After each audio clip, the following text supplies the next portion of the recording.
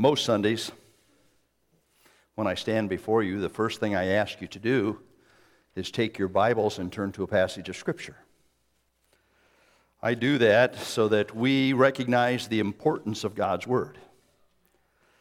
I also do it so that we are invited to join God in a study of His truth and interact with Him as we recognize what His truth says for our lives.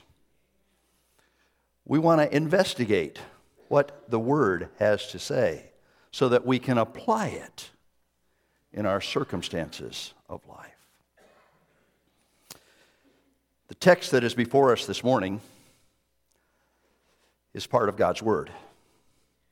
And when you preach expositorily, that means you work your way from passage to passage Scripture. Sometimes you get to some difficult passages that you have to deal with.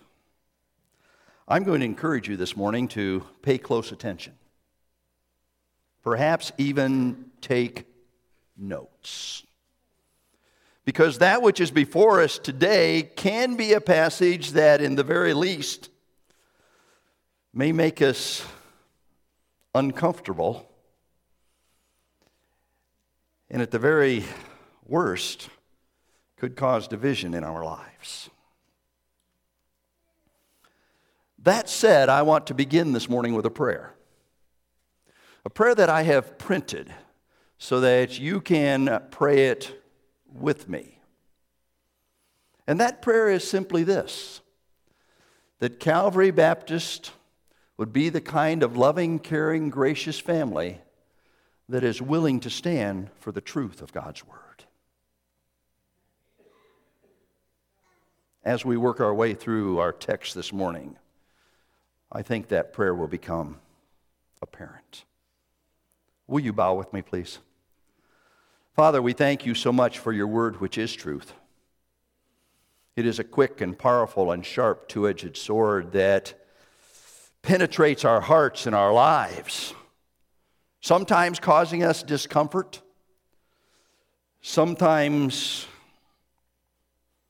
causing us to doubt a holy, loving, gracious God and how His truth applies to our lives. And so this morning, I pray that we as a church family would be the kind of loving, caring, gracious body of believers that are willing to stand for the truth of your Word. Minister to us this morning. Apply your truth by your Spirit to our hearts and minds, and work in our lives for your glory in Jesus' name. Amen. Take your Bibles and turn to 1 Timothy, will you please? 1 Timothy chapter 1. 1 Timothy chapter 1. There are many pressures in pastoral ministry, one of which is that Sunday's always coming. Yesterday, Preston was in the office, and he and I had a little conversation, and he says, I don't know how you do it with multiple message preps. And sometimes the pressure of ministry makes it very difficult to get all of the preps done so that you can present God's Word in an effective way. The realities of discipleship. Sometimes the reality of meeting people's expectations, however unrealistic they may be, can be a pressure. Helping people live out the stuff of life and being an example to the believers of how that can be done even under the pressures of life itself. Then there's those meetings, those wonderful committees, those boards, and sometimes that's spelled B-O-R-E-D.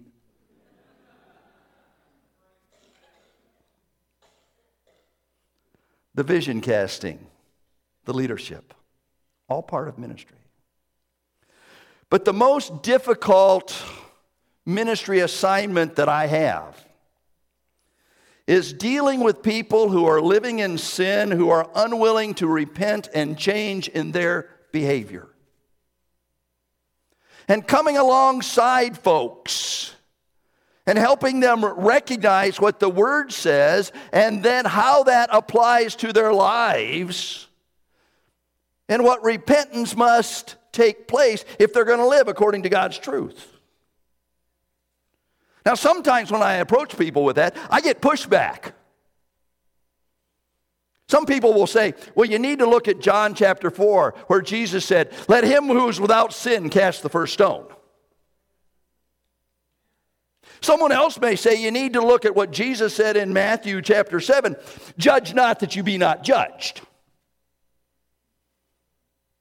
Or there are those who would come at me and say, well, doesn't love cover a multitude of sins?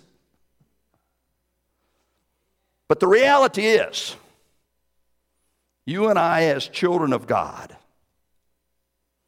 are to be obedient children of God. Not fashioning ourselves according to our former lusts and our ignorance. But as he who has called us is holy, so we are to be holy in all manner of life. We are to walk in the light as he is in the light. Because 1 John tells us that's where we find fellowship one with another, and the blood of Jesus Christ, his Son, cleanses us from all sin. John says, if you say you have no sin, you deceive yourselves and the truth's not in you. But if you confess your sin, see your sin like God sees it. He is faithful and just to forgive us our sins and to cleanse us from all unrighteousness. And then I recognize my responsibility. Where Ephesians 4 says that he gave some apostles and prophets and some pastors in teaching for the equipping of the saints, for the ministry of the gospel of Jesus Christ, for the building up of the body, for the speaking of the truth in love. Which takes us to our text, 1 Timothy chapter 1. Are you there? Look with me beginning in the second part of verse 19. By rejecting this, some have made shipwreck of their faith, among whom are Hymenaeus and Alexander, whom I have handed over to Satan, that they may learn not to blaspheme. Here's the big picture, the take-home truth, if you will. For believers, God has given us a pattern for repentance, reconciliation, and restoration, or in extreme cases, for removal from a church family. God has given to us a pattern so that we might be restored. But Paul here said Hymenaeus and Alexander were unwilling to be restored. And Paul handed them over to Satan. And that is a sad, sad, sad thing.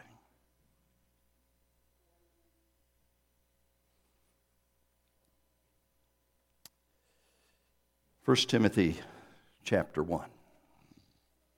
We look at the conduct of Hymenaeus and Alexander. And we're not going to spend a lot of time in the text, because I want to make sure that we get to how we handle Christian disputes and then what church discipline really looks like.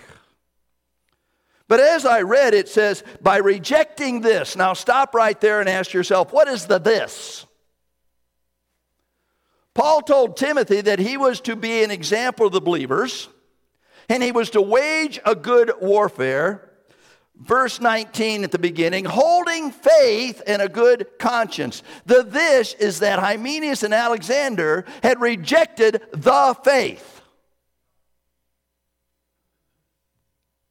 Jude tells us that we are to earnestly contend for the faith that was once delivered unto the saints. And the faith can be equated with God's truth.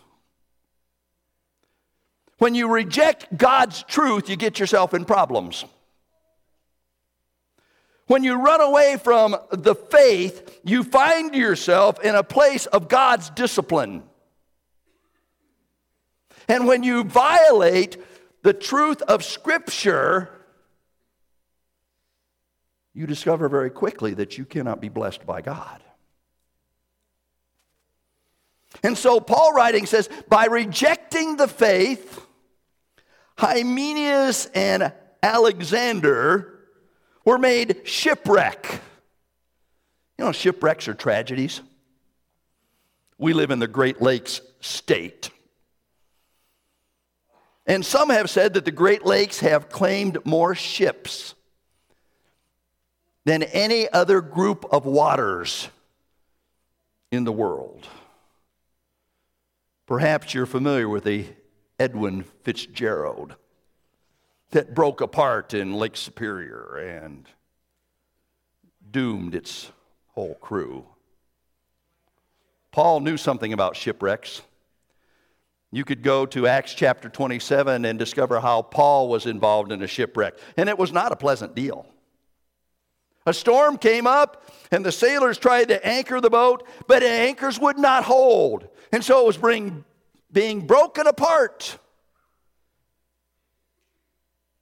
And there were prisoners, Paul included, on that ship, and the soldiers wanted to kill the prisoners lest they escaped. And Paul said, don't kill them. They're not going anyplace. And they found themselves in the Mediterranean Sea and ended up on a little island called Miletus. Shipwrecks are terrible, terrible things. But Paul describes Hymenaeus and Alexander as putting themselves in a terrible, terrible place where there wasn't anything left. Now, Hymenaeus is also mentioned over in 2 Timothy chapter 2 with another man by the name of Philetus. Alexander may be mentioned over in 2 Timothy chapter 4, where he is called Alexander the coppersmith. We don't know, but we do know that these men had violated the truth of Scripture and found themselves in deep, dark places.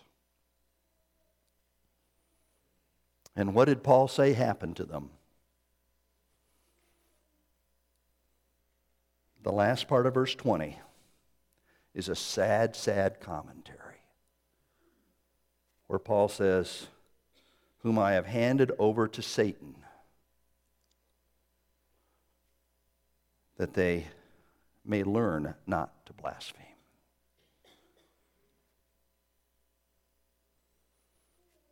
Shipwrecked faith. May I quickly share with you 2 lessons that we should learn about shipwrecked faith?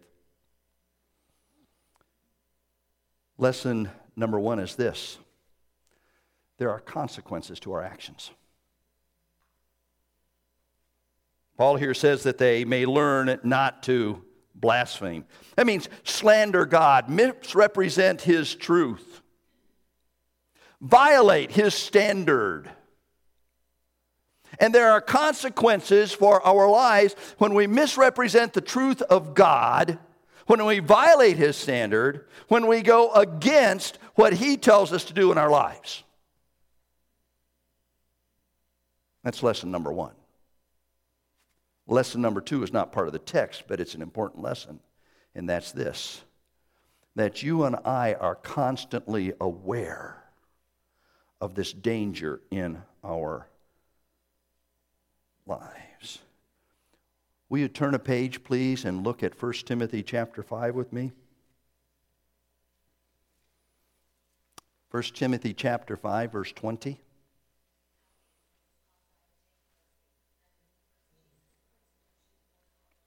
Paul writes, as for those who persist in sin, rebuke them in the presence of all, so that the rest may stand in fear.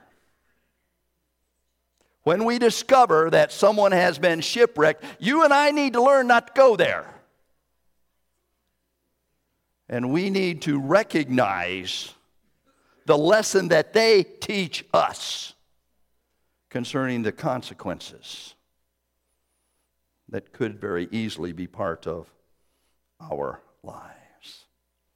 We're having a great time on Wednesday nights. Wednesday nights we are studying the book of Proverbs. And in the book of Proverbs, there are 4 men that are described. 4 individuals. There's the wise man. There is the simple man.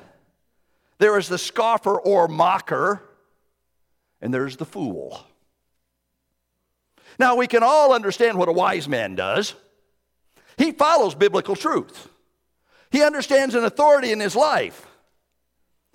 Gentlemen, you were very wise if you did something for your significant other last Friday. Now, my wife and I had agreed, no cards, no gifts.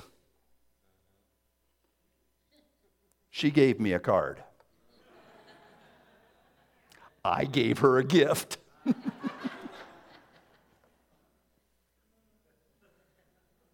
The wise individual. Then there's the simple individual who is simply naive. It's somebody who is a follower. It's someone who really can't make a decision on their own. It's someone who is looking to others to understand how to live life. Then there's the mocker. The mocker is the one who makes fun of right. Those who make fun of individuals who are trying to live out truth. And then there's a fool. Do you know who the fool is? He's just a fool. Living life any way he wants without any recognition of consequence.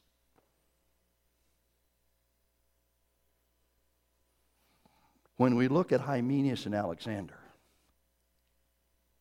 it is pretty easy to see that these who were shipwrecked in their faith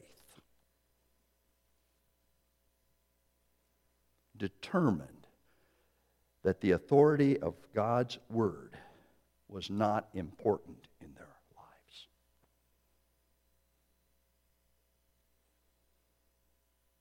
That's pretty sobering, isn't it? So what do we do? How do we handle this? We're going to look at several passages of Scripture this morning that I trust will help us. And I hope that we are able to take these passages of Scripture and apply them to our lives. Turn to Matthew chapter 5. Will you please? Matthew chapter 5.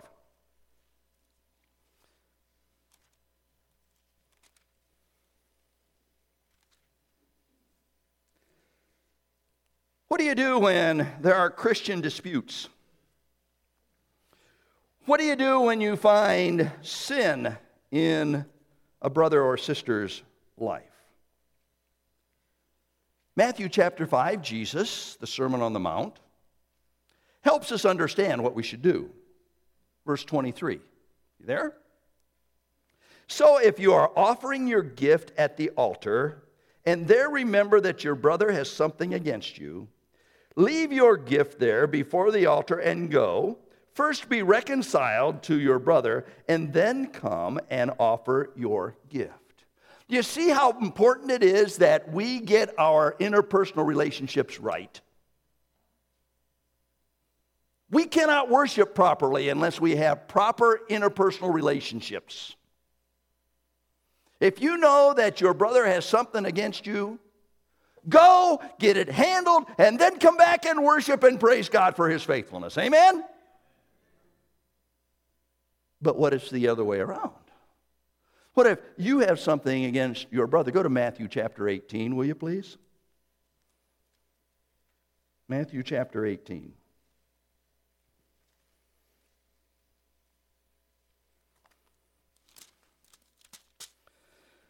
Verse 15. If your brother sins against you, go and tell him his fault, between you and him alone. If he listens to you, you have gained your brother. But if he does not listen, take 1 or 2 others along with you, that every charge may be established by the evidence of 2 or 3 witnesses. Now stop right there, please. If you have something against a brother or sister in Christ, the Scripture says, go get it handled between you and them. Keep it within the sphere of influence that it deserves. If that doesn't work, take somebody with you. So at the mouth of 2 or 3 witnesses, you can establish the issue. And you can deal with it. Now there are 4 principles that are very important as we think about these interpersonal relationships, as we think about these Christian disputes. Principle number 1 is go. It's always your turn. If your brother has something against you, you can't worship properly, go get it handled. If you have something against a brother, it's important that you get it dealt with. Go, it's always your turn. May I share with you this morning that there's no excuses or exceptions in this? Well, I'd go, but I'm afraid I might say something I don't want to say. Your brother or sister may have no clue. Well, I'd go, but I don't want to cause any problems. If you're going to worship properly, you have to go. Well, I'd go, but I don't know when I'd do it. How important is your relationship with God? This is biblical truth, right? If it's biblical truth, then you have to go. No exceptions. Number 2, not only should we go, but Jesus said in Matthew chapter 7, get the log out of your eye. Self-examination is part of this whole process. And you cannot get a toothpick out of somebody else's eye when you got a big log sticking in your eye. So self-examination is all part of this process. It's not your fault all the time. You made me do that. You caused this in my life. We need to step back and say, all right, what do I need to learn from this? What issues do I need to deal with? What kind of things should I be aware of? Number 3, be gentle. Gently restore. We will not look at it this morning, but mark it down. It's in your life application notes. Galatians chapter 6 says, you who are spiritual, gently restore. I love it when somebody comes and puts their arms around me. Isn't that wonderful? Do you like hugs? Because, folks, we're all in this thing together. We all have the same goal, and that is the 4th truth, and that is to glorify God. And so, therefore, when we are handling these issues, we need to recognize that God has forgiven us a whole bunch of stuff. And because of that, shouldn't we forgive each other? I love Ephesians chapter 4. And the last verse of chapter 4 is verse 32, and it says this, and be ye kind one to another, tender-hearted, forgiving one another. Here's the kicker. Even as God, for Christ's sake, hath forgiven you. And when you and I stack ourselves up against a holy God, we discover pretty quickly we ain't so hot. And if God has forgiven us all of this stuff, shouldn't we be able to get it right within each other's lives?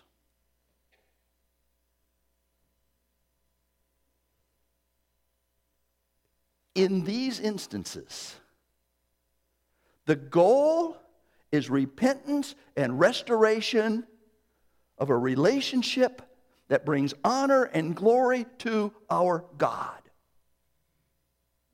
Amen? And when you find yourself in tension with another believer and can get that right, God is the one who gets all the glory. Amen. But what happens if it cannot be handled in a small circle? Are you still in Matthew chapter 18?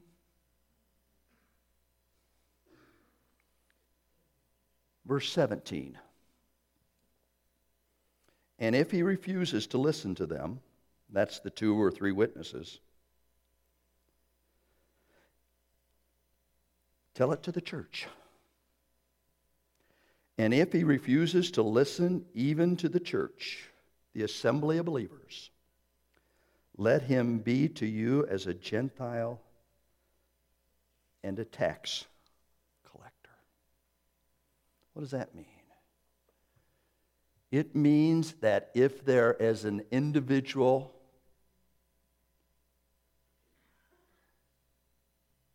to whom you have gone with self-evaluation and gently put your arms around them in order to glorify God, if they still refuse, it affects the whole assembly and becomes an assembly matter. And if they still refuse, here Jesus says, let them be to you as a Gentile and a tax collector. Paul put it this way, you hand them over to Satan. You take them out of the protective umbrella of the church and you treat them like an unbeliever because they are unwilling to follow the principles of God's Word. And every believer is willing to follow the principles of the Word of God if they're true believers. I have done some work on church discipline.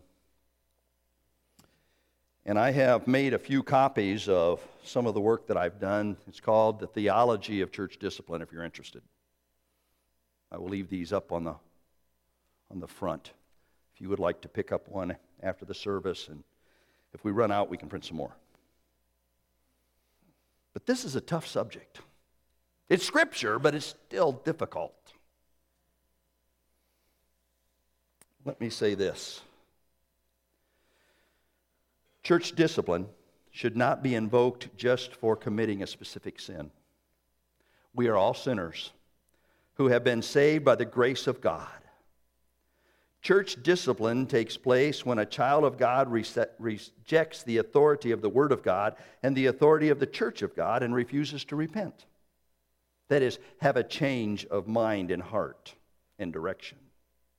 Repent of their sin and be reconciled. That is, brought back into full fellowship through confession and repentance with the body of believers to whom they are committed.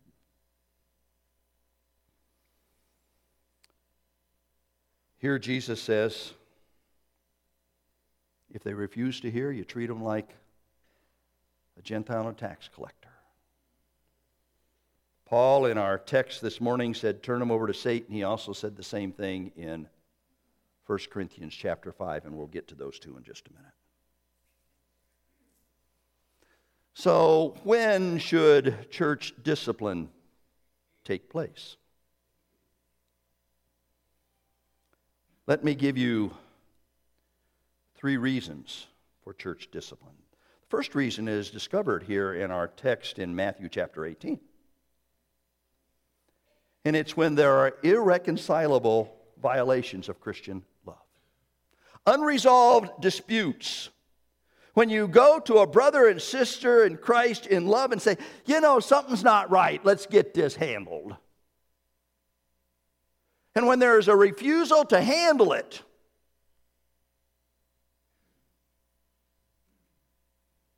it becomes a church issue, a body issue, because it affects the whole body. And you know what will happen? Some people will take this side, and some people will take that side, and it divides the body of Christ.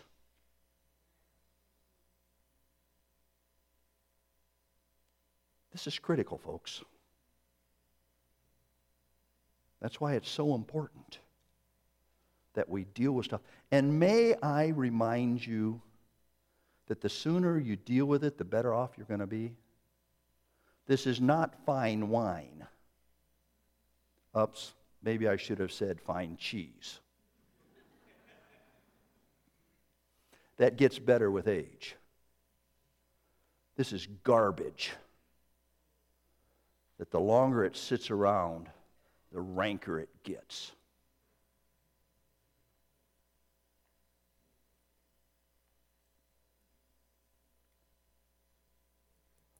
Unresolved disputes. Turn to 1 Corinthians chapter 5, will you please? 1 Corinthians chapter 5. There's a second reason for church discipline. 1 Corinthians chapter 5.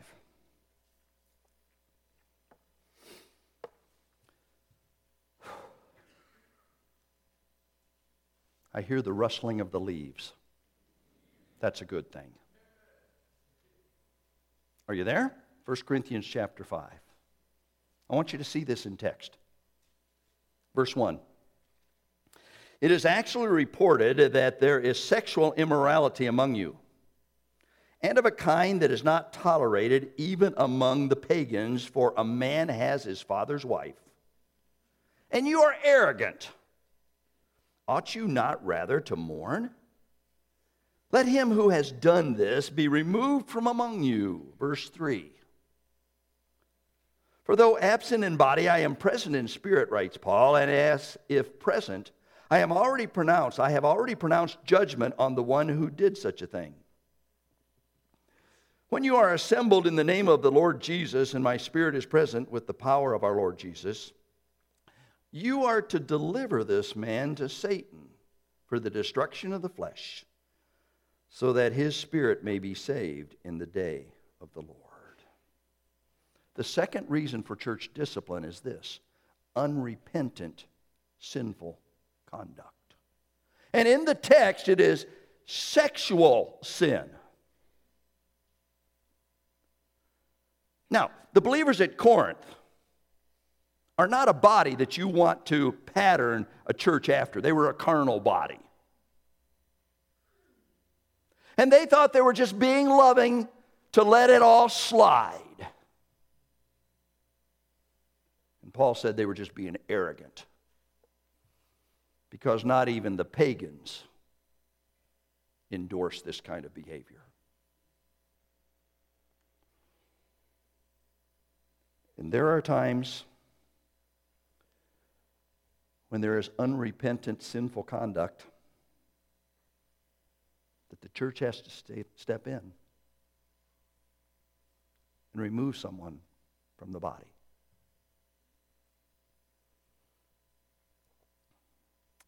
There's a third reason for church discipline, and I will take you back to our 1 Timothy text.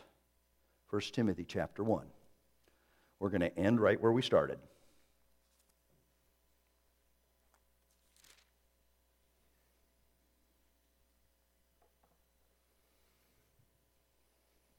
Hymenaeus and Alexander were apparently teaching a different doctrine. They had wandered away, and Paul says in our text that they had rejected the faith. The third reason for church discipline is this: false doctrine. There are those who would cling to a false understanding of God's word and teach it as truth. And that's what Hymenaeus and Alexander were doing.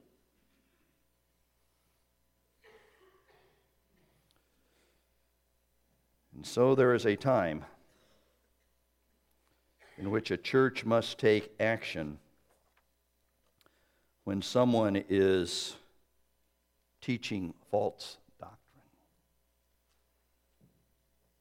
Now, you would hope that that could get handled interpersonally, wouldn't you? You would hope that by going to someone and sharing with them and saying, hey, brother, I don't understand what you just taught. Let's look at the scriptures together. And handle it that way. But if false doctrine persists, a church body must do exactly what Paul did. Hand them over to Satan. Remove them from the authority of the local assembly of believers.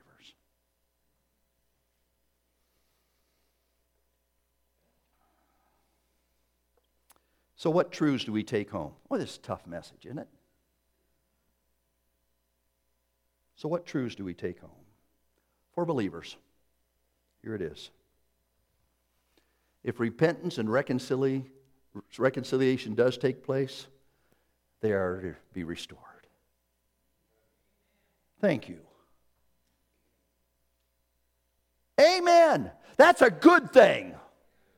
And even after perhaps church discipline has taken place, someone repents and wants to be restored to the body, that can happen. In the last 8 years, it's happened once here at Calvary. Amen. Praise God. I hope this gets you excited.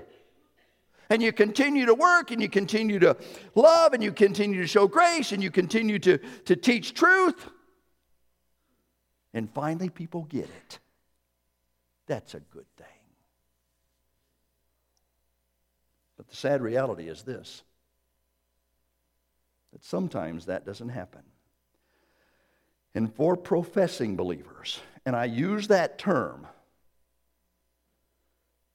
because possessing believers understand truth. For professing believers, if repentance, reconciliation, and restoration does not take place, they're to be removed and released to Satan. Now that's what Scripture says. It's not easy. May I go back to the prayer we prayed at the beginning of our time together? This is not an inconsistent prayer. But that Calvary would be the kind of loving, caring, gracious family that is willing to stand for the truth of God's Word.